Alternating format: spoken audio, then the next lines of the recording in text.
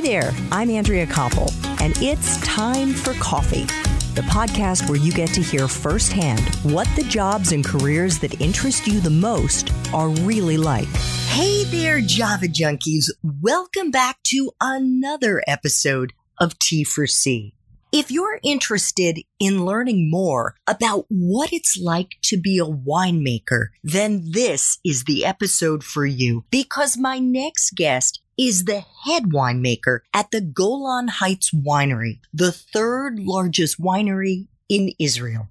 But before I introduce you to Victor Schoenfeld, I want to make sure you've signed up to get a free copy of the Just Brew It ebook. It has amazing career advice from some of the amazing professionals who've been guests on Time for Coffee, including NPR journalist and podcaster Guy Raz, who's the host of the super popular How I Built This Podcast, and Dr. Janet Yellen, the former chairwoman of the Federal Reserve Bank. And it's so easy to do, my friends. Just head over to the Time for Coffee website at time4coffee.org, and the sign-up box will be right there on the home page. Now, my pour-over and Pinot Noir lovers, please grab your mug and take a chug of your favorite caffeinated beverage, because it's time for another caffeinated career conversation.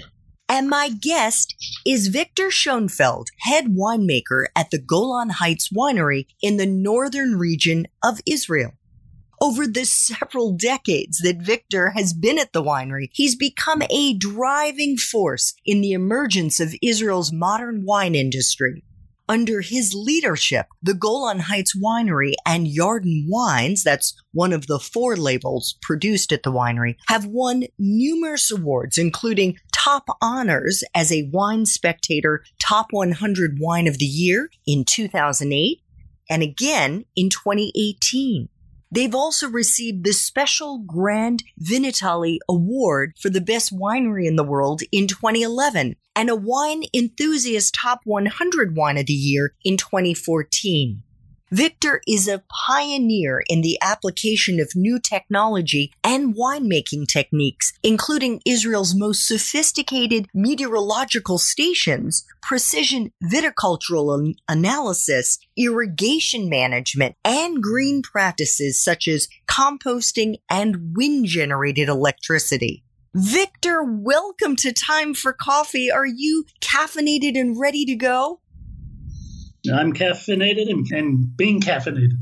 Okay. Thank you for having me. Oh, well, it's such a pleasure. And actually, I think it's closer to happy hour now in Israel, isn't it? True. It's in the early evening. Do you actually drink wines for pleasure out of work? Absolutely. We don't drink wines for pleasure at work. In fact, we don't drink wine at work. We taste a lot of wine, but we spit it all. Okay. And so what are you enjoying these days? Well, I'm all about diversity in my pleasures. So I think wine is I think of wine as food, not really as a beverage, because we don't drink it because we're thirsty. We drink it as part of the meal. So to me, it's part of the courses of the meal. So it really depends what we're eating. If it's something light, Pinot Gris. We actually have been making this great Yarden Pinot Gris for a few years now, which is wonderful. If you're into something a little bit more full-flavored, white Chardonnay, it can be a heavier Chardonnay, a lighter Chardonnay. Really, it depends on the mood and the food. Yeah, so you actually pair wines with courses in your family? Definitely, especially when we're lucky enough to have visitors, which hasn't happened very much recently. No. But we like to host, and my wife and I both love to cook. And that's something I'm always a little bit suspicious of a winemaker who doesn't like to cook, because most do. But so it's an opportunity when you have a bunch of people to be able to open up a bunch of wines so everybody gets a bit of each bottle. So yeah, starting with sparkling wine, generally at the beginning, moving on to a white wine, a red wine, often a dessert wine. Oh, man. I got to tell you, I missed my window because as I've told you through email, I have been super excited ever since my family and I had the pleasure of visiting your beautiful winery in December of 2019. And we had such a wonderful tour from one of your colleagues and got to see the bottling and the labeling and the barrels and, of course, the tasting room. But at that time, I didn't know you. So we didn't have the opportunity to enjoy one of your pairings at home. But I want our listeners to know we are actually doing this interview in early May. And the coronavirus, of course, is affecting countries all around the world, including Israel. So how are things there at this time? We're actually opening up the economy now this week. Movie theaters are supposed to be opening up. Hotels, malls are opening up tomorrow. So we feel like we're on the other side of the hump, but hopefully it won't come back. So we're taking it cautiously. But the winery has continued to operate. We're part of the food and beverage industry and therefore considered a vital industry. And if wine isn't vital during these times, I don't know when it is. So I wholeheartedly agree with the importance of wine. So we're definitely one of the lucky ones. And we actually live in a house with a beautiful view of the Sea of Galilee and the Golan Heights on the other side. And my wife and I like to say, well, if we have to be a little bit in prison, this is a great prison to be in. Oh, my gosh. Well, I'm so glad to hear that things are going to be opening up in Israel. And it was after our visit to your beautiful winery that I said, I really want to interview whoever it is that's responsible for making this amazing wine. And I'm just so appreciative to you that you've made the time to have this conversation. So your title is head winemaker. Right. That doesn't tell you much. Yeah. What does that mean?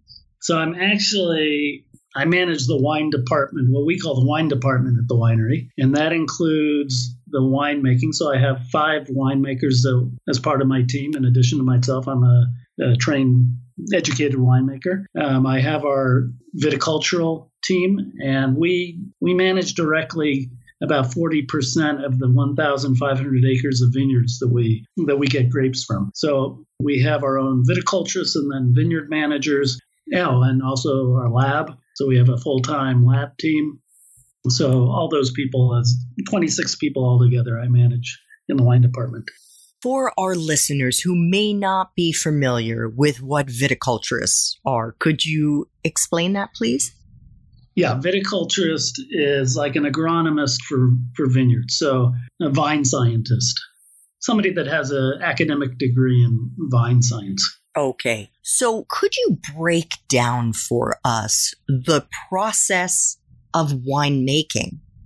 Let's see if I can do this. I would say the wine growing is a critical part of the winemaking process. And the grapes actually give us the potential quality of the wine.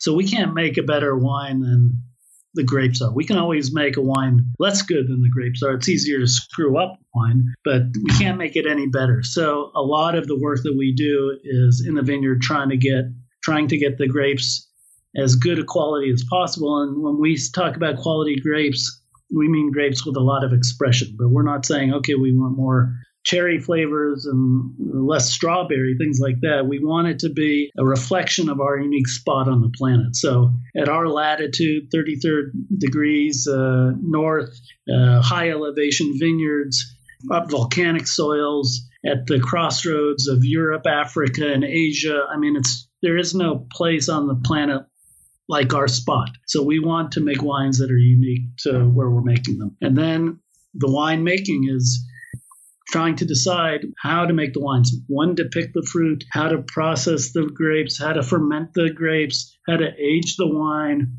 how to even bottle the wine that makes sense for the quality and character of the grapes. Got it. I was doing some reading ahead of this interview, and tell me if this is accurate, Victor. Is it true that you're always working with at least 3 vintages?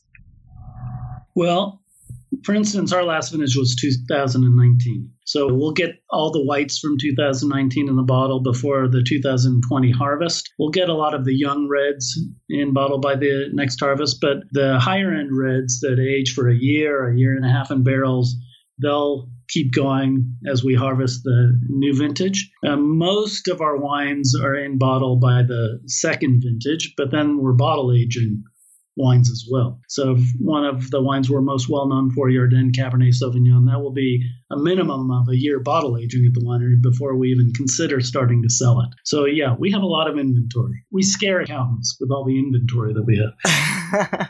As a winemaker and the head winemaker, is it fair to say that you have to be really good at science and therefore at math?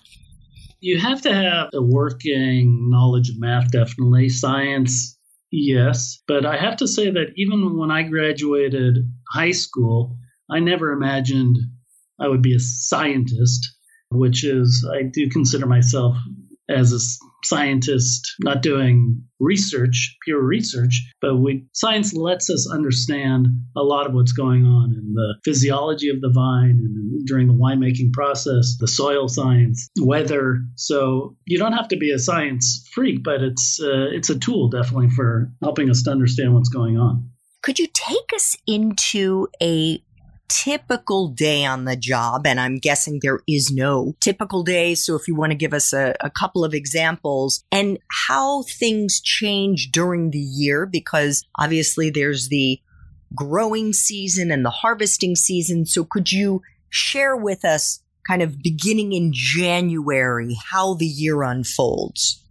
So January, we're still making a lot of blending decisions about the wines coming out of the previous vintage. So we harvest, because we have a lot of varieties at differing elevations from 1,200 feet to close to 4,000 feet. We have quite a long harvest. So 14 weeks would be typical. It can be longer sometimes. That's a long harvest, and that's an intense period. So actually, if I start with the harvest period, so I'll get to the winery at 6:30. I'll taste through all the red fermentations with at least two other winemakers, the red fermentations that are still fermenting with skins, because all the color in red wines comes from the skins of the grapes, and it's a critical time to decide how to manage the fermentations to maximize the potential of the grapes. That can be an hour and a half, and then I'm out in the vineyards. I go out in the vineyards until lunchtime, and I'm looking at evaluating. I'm tasting a lot of grapes, first of all, because I taste grapes and I imagine the quality of wine we could make from the grapes that I'm tasting. And the flavor of the grapes, especially in reds, but also whites, is a critical part of the decision about when to harvest the grapes. So we still have graphs of ripening and acidity and sugar levels and all sorts of things, but still the actual being out, looking at the state of the vineyard and tasting the grapes is absolutely critical. And then I come back, have lunch, and then spend with the head of our wine growing department reviewing the samples of what we sampled out of the vineyards. So we have a team of 9 people sampling the vineyards every day, looking at the results along with us being in the vineyards and deciding what we're going to be harvesting the next couple of days.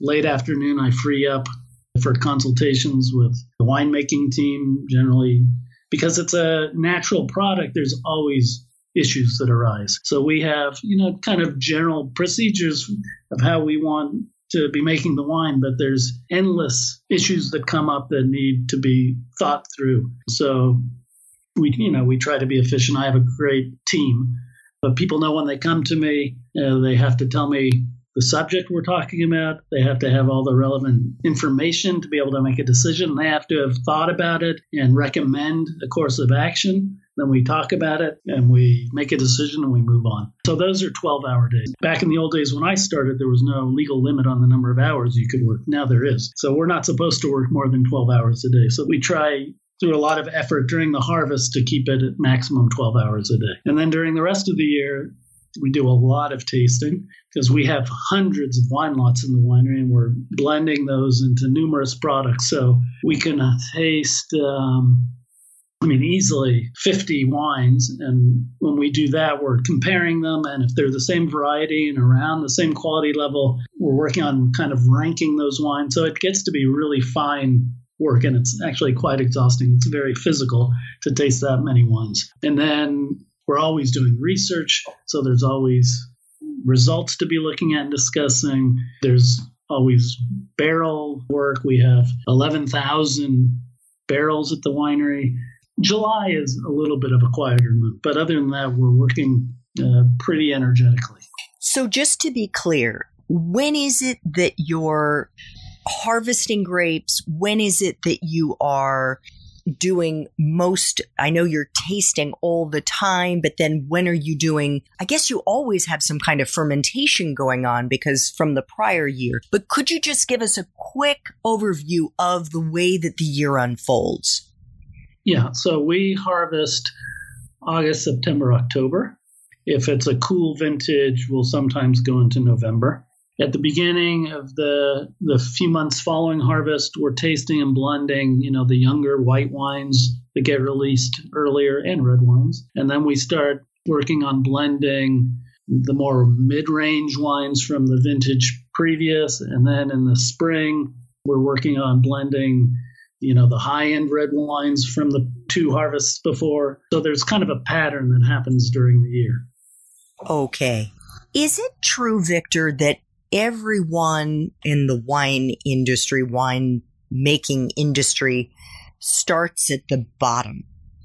In other words, that you really need to, as an intern, get up close and personal with the vines, with the grapes. It may involve physical labor, because if you're an intern, and I know you've been an intern, there's a lot of manual labor involved. What is the sort of typical way that a person's career unfolds if they want to be a winemaker? Maybe not everybody starts at the bottom, but that's the right way to do it.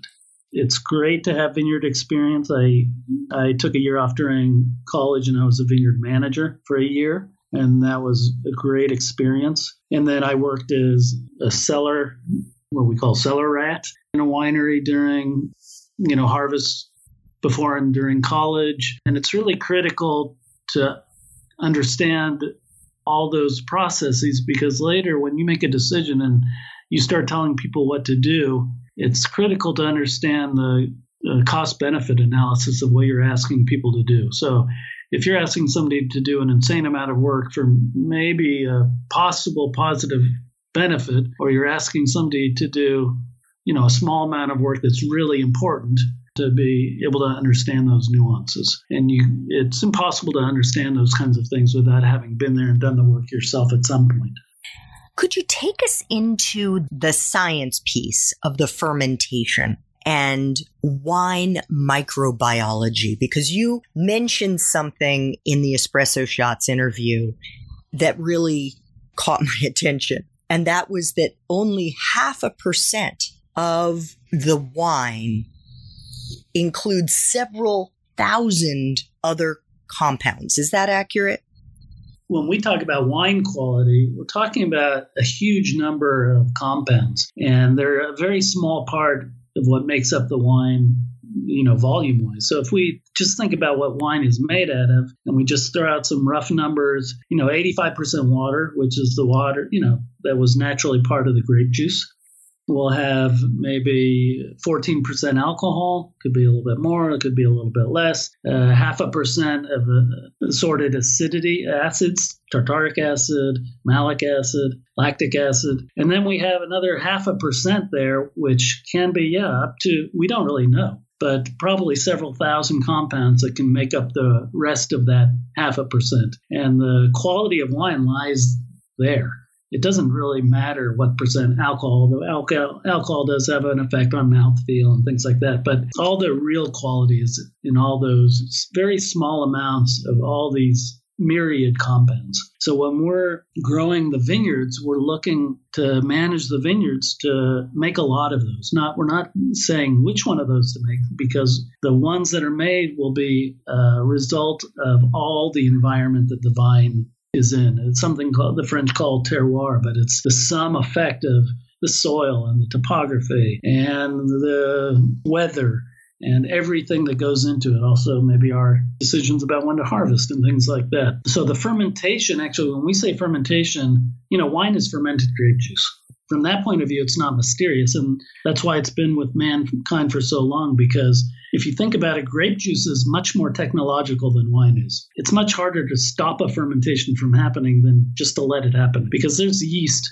Yeast ferment the sugar and make alcohol and carbon dioxide. And the carbon dioxide, we don't feel the bubbles normally because the tanks are not sealed hermetically and we lose that. But in champagne, for instance, there's a small secondary fermentation where we trap the bubbles, and those are the bubbles made by the fermentation. So the fermentation part is actually fairly quick. It can be a week, 2 weeks, 3 weeks. But then the wine is like a living organism. It keeps changing. Wine never stays the same. And the several hundreds, thousands compounds, their ratios to one another changes the character of the wine. So no wine will ever be the same as any other wine. Interesting. You've mentioned the weather, and in the introduction, I talked about the fact that one of the techniques that you've brought to the Golan Heights Winery is Israel's very sophisticated meteorological stations. What difference does it make that you know what's going to happen in the weather a week or days in advance? Because obviously, the weather is the weather, and it's not like you can shield the grapes from whether too much rain or too much sun or cold. Right. When we taste a bottle of wine, we're tasting, like I said, the soil and the climate in general. But each vintage is its own game and picture. And we want, it's not like, when you open up a bottle of beer, if I was making big brand bottle of beer where it's brewed around the world and the work is trying to make each bottle identical, that's the complete opposite of what we do. So we want each vintage to be distinctive. So the weather stations are not predictive. They're just recording what's going on. But when I get to work, the first thing I do when I turn on my computer is I bring up, 6 different weather sites because they all use different models to see what kind of weather we're most likely to get. So weather has a huge impact right now because we're already in the spring. The vineyards have the new shoots of this year have started growing. So if it's warmer, they grow faster.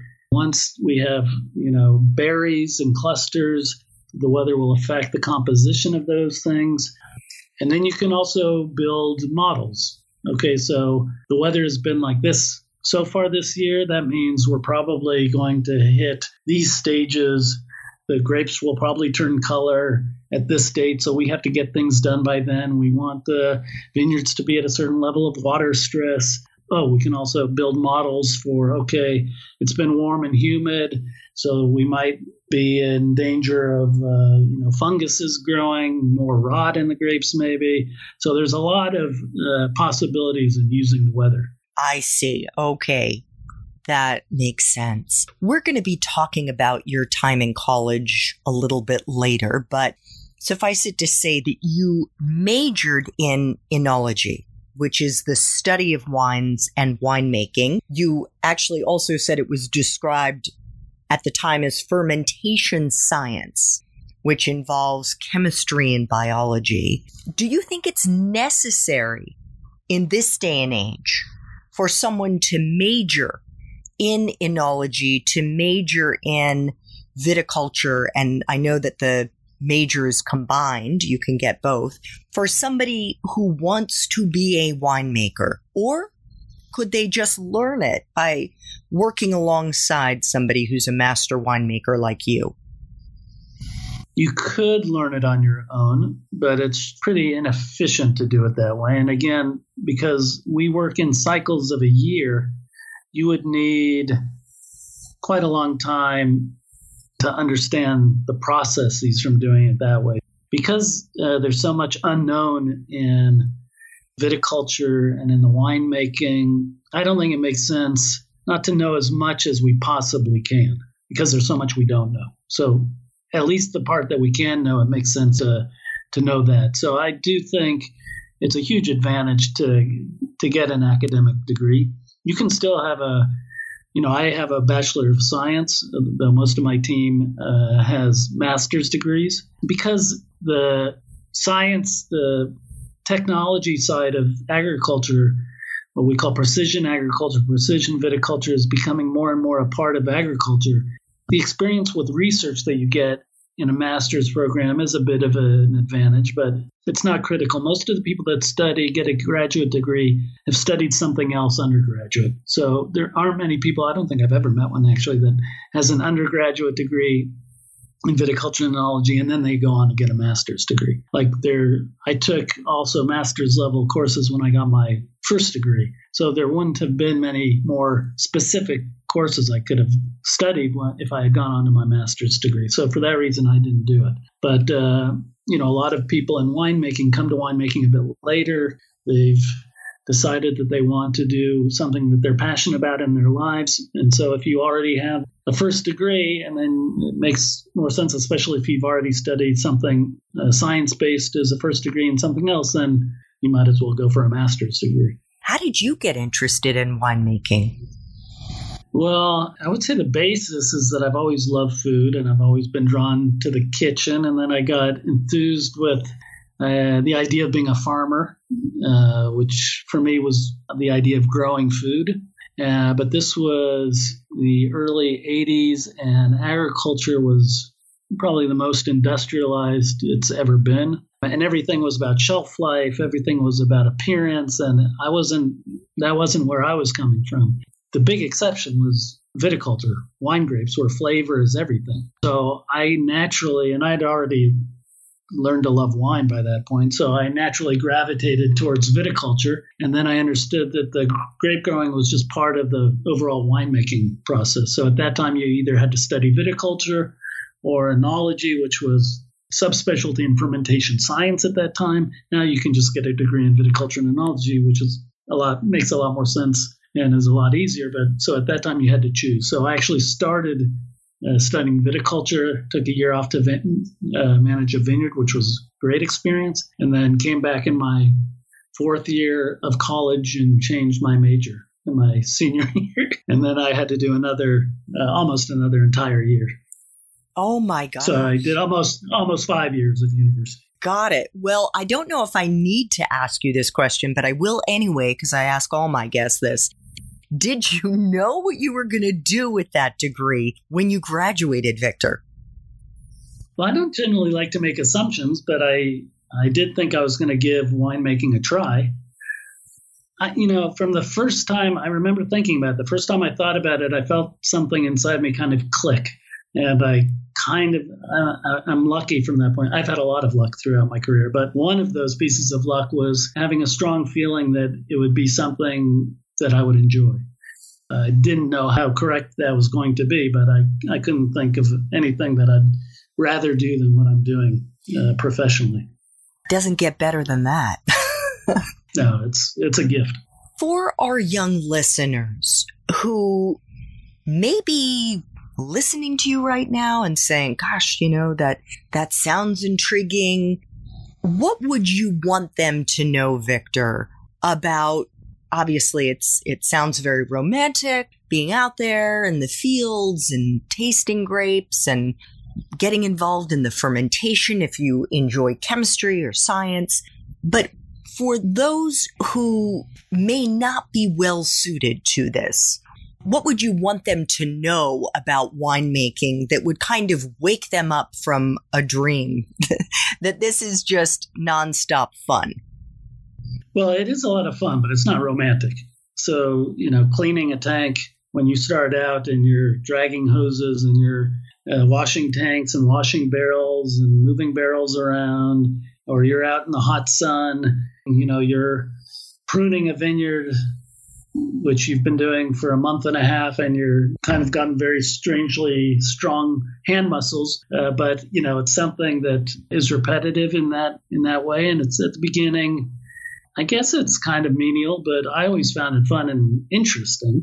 But it's not romantic. You get dirty, you get hot, you get sweaty, you work a lot.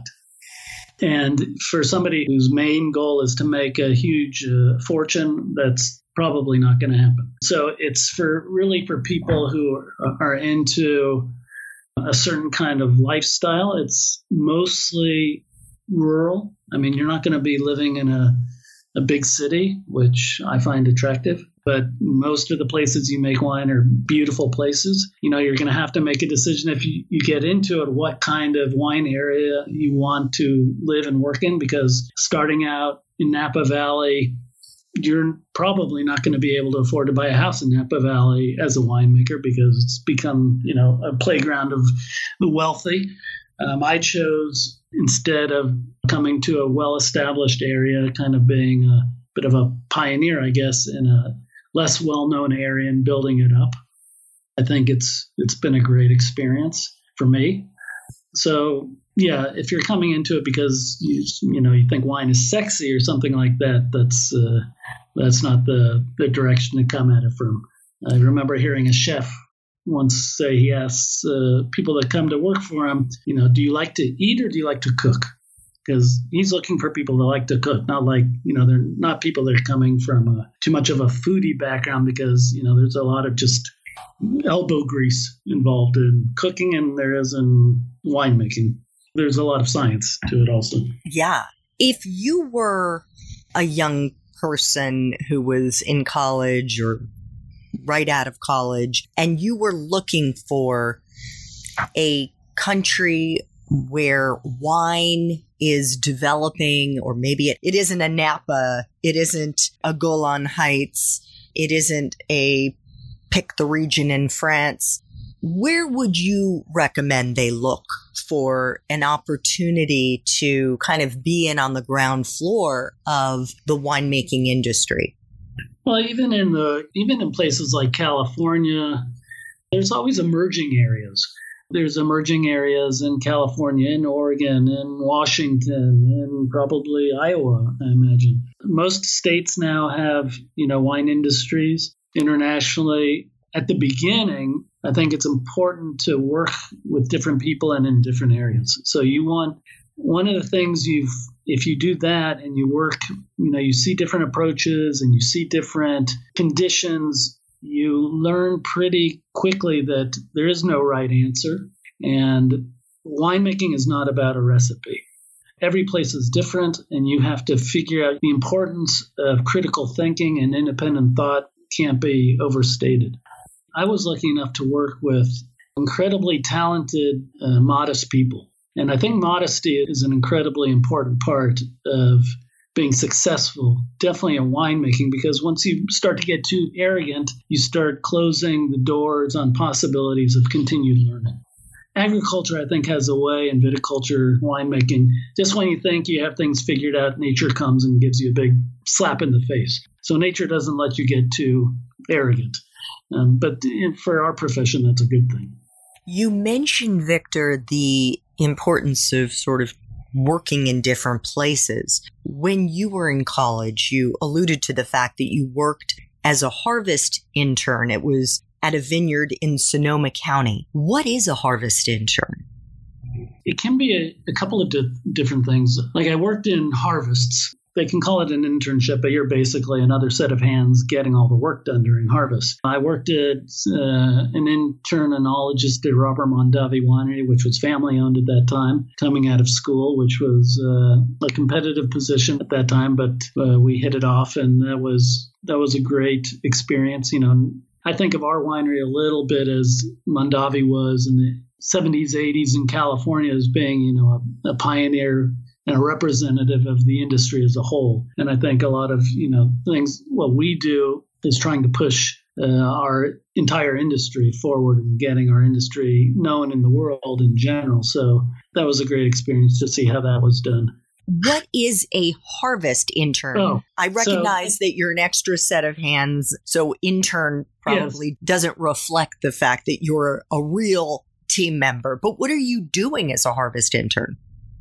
Oh, you're going to be doing pump overs, which means you're going to be standing on the top of a tank, directing the flow of wine over the skins during the fermentation. You're going to be filling barrels. You're going to be washing barrels. You're going to be washing tanks. Depending on the size of the winery, you could be sampling the vineyards a bit. You could be doing some lab work, analyzing the juice samples coming in and the young wines that are fermenting.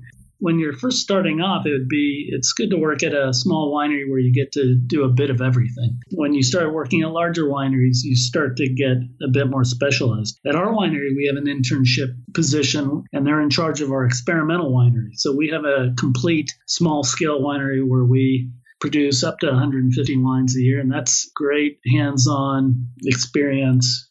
You know a lot about how wine is made from doing something like that, but it's a very specific kind of experience. Oh, cool. And how many internship positions are there? We have one formal internship position at our winery, and then we have a lot of temporary people. Obviously, in the vineyards, that's more local people. Also, we need a lot more. Not a lot more, but we need more people also working in the cellar and barrels during the harvest. Got it. I want to just quickly run through a little bit of your experience before you got to the Golan Heights winery, because I think it's just good for young people to understand what different entry-level positions are available. You worked as a vineyard assistant at another vineyard in Sonoma, in which it says you were responsible for training young Chardonnay and Pinot Noir vines. What does that mean? Yeah, I didn't have a whip. When you're growing up a young vineyard, you start with a very small vine, but you have to grow up the trunk. You have to grow up normally the cordons, which are kind of the arms going out to the side. Over the few years, you're kind of forming the permanent structure of the vineyard. So that's what we call training. So it's, connecting the shoots to stakes and cutting off the excess and taking another shoot and putting it on the side arm and developing what's going to be the final vine in the end. Got it. And then from there, you worked at the Robert Mondavi winery that you mentioned. You were an intern enologist, and you acted as a Red Crush assistant. What is that? So I was actually responsible for going out every day and looking in and smelling all the red fermentations at the winery at the time. So that it was a fairly big winery, so that took a while. And reporting anything that might be off. Problems can start developing in wines, and they're most easy to correct if you catch them at the beginning. Once problems get out of hand, they get much more complicated to deal with. So it was making sure all the young fermentations were going apace and that everything looked good, monitoring that the rates of fermentation, writing work orders if we needed to do something. And I worked with great people there. It was a great experience. Fantastic. Your last experience before you moved to the Golan Heights was in France. You were in Champagne, France, where you worked, no surprise, as a Champagne intern. And you were involved in all aspects of Champagne production at the Champagne, was it Jacquesson et Fils? Yeah, exactly. Jacquesson et Fils. Yeah, so there it was an internship that they made basically as a favor to me. The Golan Heights Winery had started a sparkling wine program, and they were interested in me getting sparkling wine experience, and I already love sparkling wine anyway, so we kind of, through a consulting company in Champagne that the Golan Heights Winery had started working with, they helped me get this position, and it still is a wonderful winery owned by two brothers. And so I got there during the harvest, and then in Champagne, if you get there at a certain time, you can see harvest, and then you can see blending. You can see what we call tirage bottling, which is taking the young wines, bottling them with a bit more yeast and liqueur, which is responsible for making the secondary fermentation in the bottle, which gives us the bubbles in the end. And then you can be disgorging the previous vintages, which means settling the yeast in the bottle and freezing the bottleneck, opening up the bottles, taking the yeast out, and then reclosing them with the permanent cork. So I was there October, November, December, January. And so that's the exact window where you can see basically all of the phases of sparkling wine production. And again, it was a wonderful experience. I have to say that one of the things that I'm struck by, Victor, is just how many moving pieces there are. This is so complicated. It is complicated. Like, for instance, at our winery, we have, 6 professional winemakers at the winery. We have 2, soon to be 3 viticulturist, which is a vine agronomist. So we have a lot of professionals to deal with all that resolution because, again, with precision viticulture, the precision with the way that we're looking at in the vineyards and the way we're actually looking at the wine is just becoming higher and higher resolution, which means you're getting more and more data all the time. And every time you explore a new facet, it opens up more unknowns. And it's like an onion. You peel a layer and then there's another layer and another layer, and it's endless. So we're never bored. Boredom is something we do not know. Yes, it certainly sounds like it. Before I ask you the two final time for coffee questions, I'm just curious what you would want to share with our young listeners regarding how winemaking and wine growing is evolving right now. It's going in all sorts of directions. I think one general thing is that kind of the fine wine industry and the basic wine industry are getting further and further apart. I think they're really becoming two industries. So on the low end, it's all about cost cutting. You're having bulk wine move in 24,000 liter bags and containers all over the world for blending, where it's going to be bottled and sold at, fairly low prices. You have a lot of high tech things being done to those wines, things like flash détente, where you take red grapes and you heat them and put a vacuum on them, and you get out a lot of color and capture the aroma molecules, and then you add them back.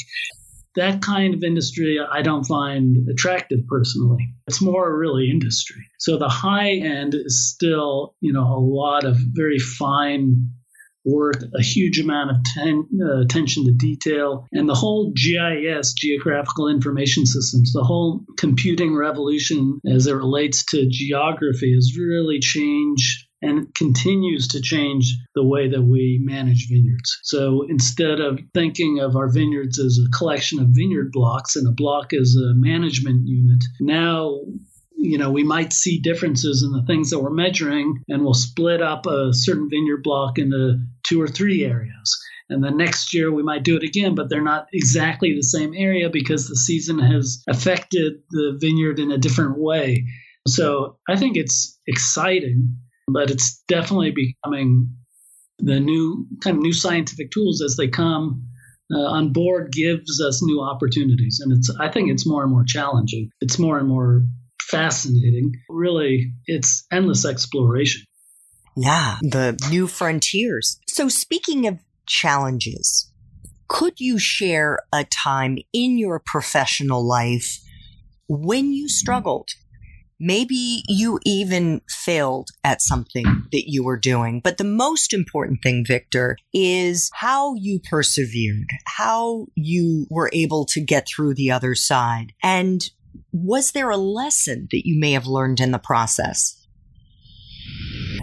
I think it's very important to have, for everybody, I think, to have their own North Star, someplace that, you're going and you're going there. And if suddenly you find yourself in circumstances pushing you in a direction that you don't want to go, that you recognize that and you make a decision for yourself what you want to do. I think the toughest times in my career was when my vision and my boss, who's the general manager of the winery, I'm on my, fourth general manager at this point, but, our visions diverged.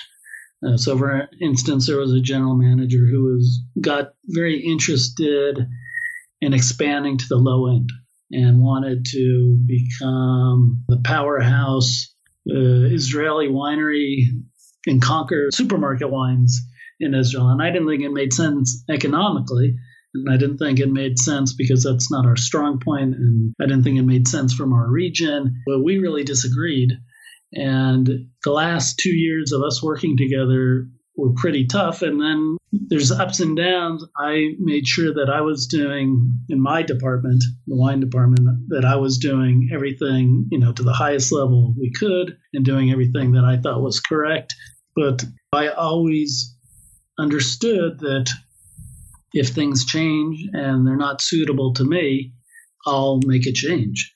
And that might sound funny because I've been at the same job now for close to 30 years, but I never felt dependent on a specific position, and I still don't. So I always figure, okay, well, there were a few times, in my career where I said to Aviv, my wife, look, we're having this meeting and we're making this big decision tomorrow. And if it goes a way that I don't think is going to go, I'm going to be resigning. The first time she heard that, she was kind of shocked. The second or third time she heard that, she said, okay, well, I'm behind you. Do what you think you have to do, and we're going to, we'll make it work. But I think you have to maintain that independence of spirit and of thought to do what you think really is the right thing to do.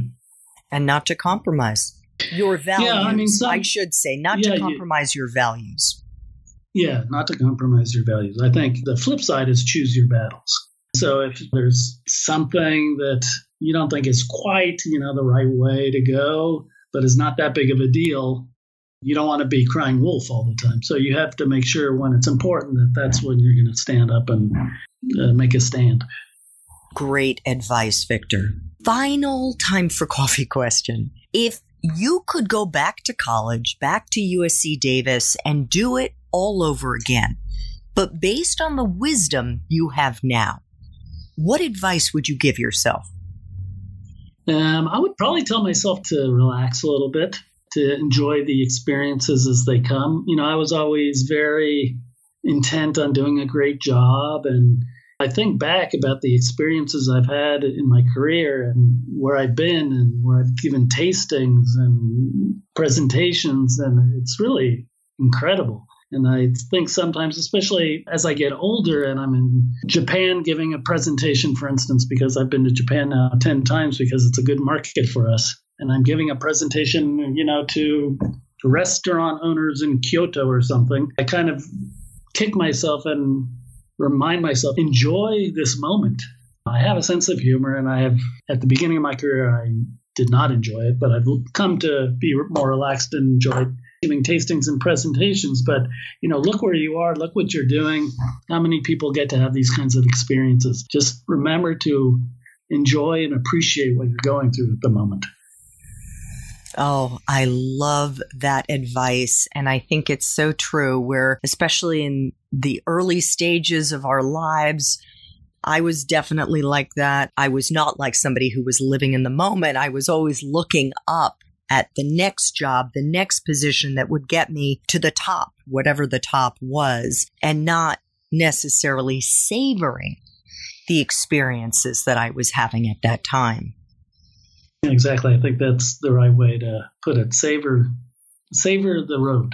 Well, and I also think that's an appropriate word to use as a winemaker, right? You want to savor the flavor, the aromas. It's sensual. We use our senses. Exactly. Well, Victor, I want to thank you so much for making time for coffee today with me and the Time for Coffee community. What you do is so much more complicated than I had ever imagined. And at the same time, it is unbelievably fascinating. And I'm just so grateful to you that you were able to make the time to share some of your expertise and experiences with me. Well, thank you so much for having me. It's flattering to be invited.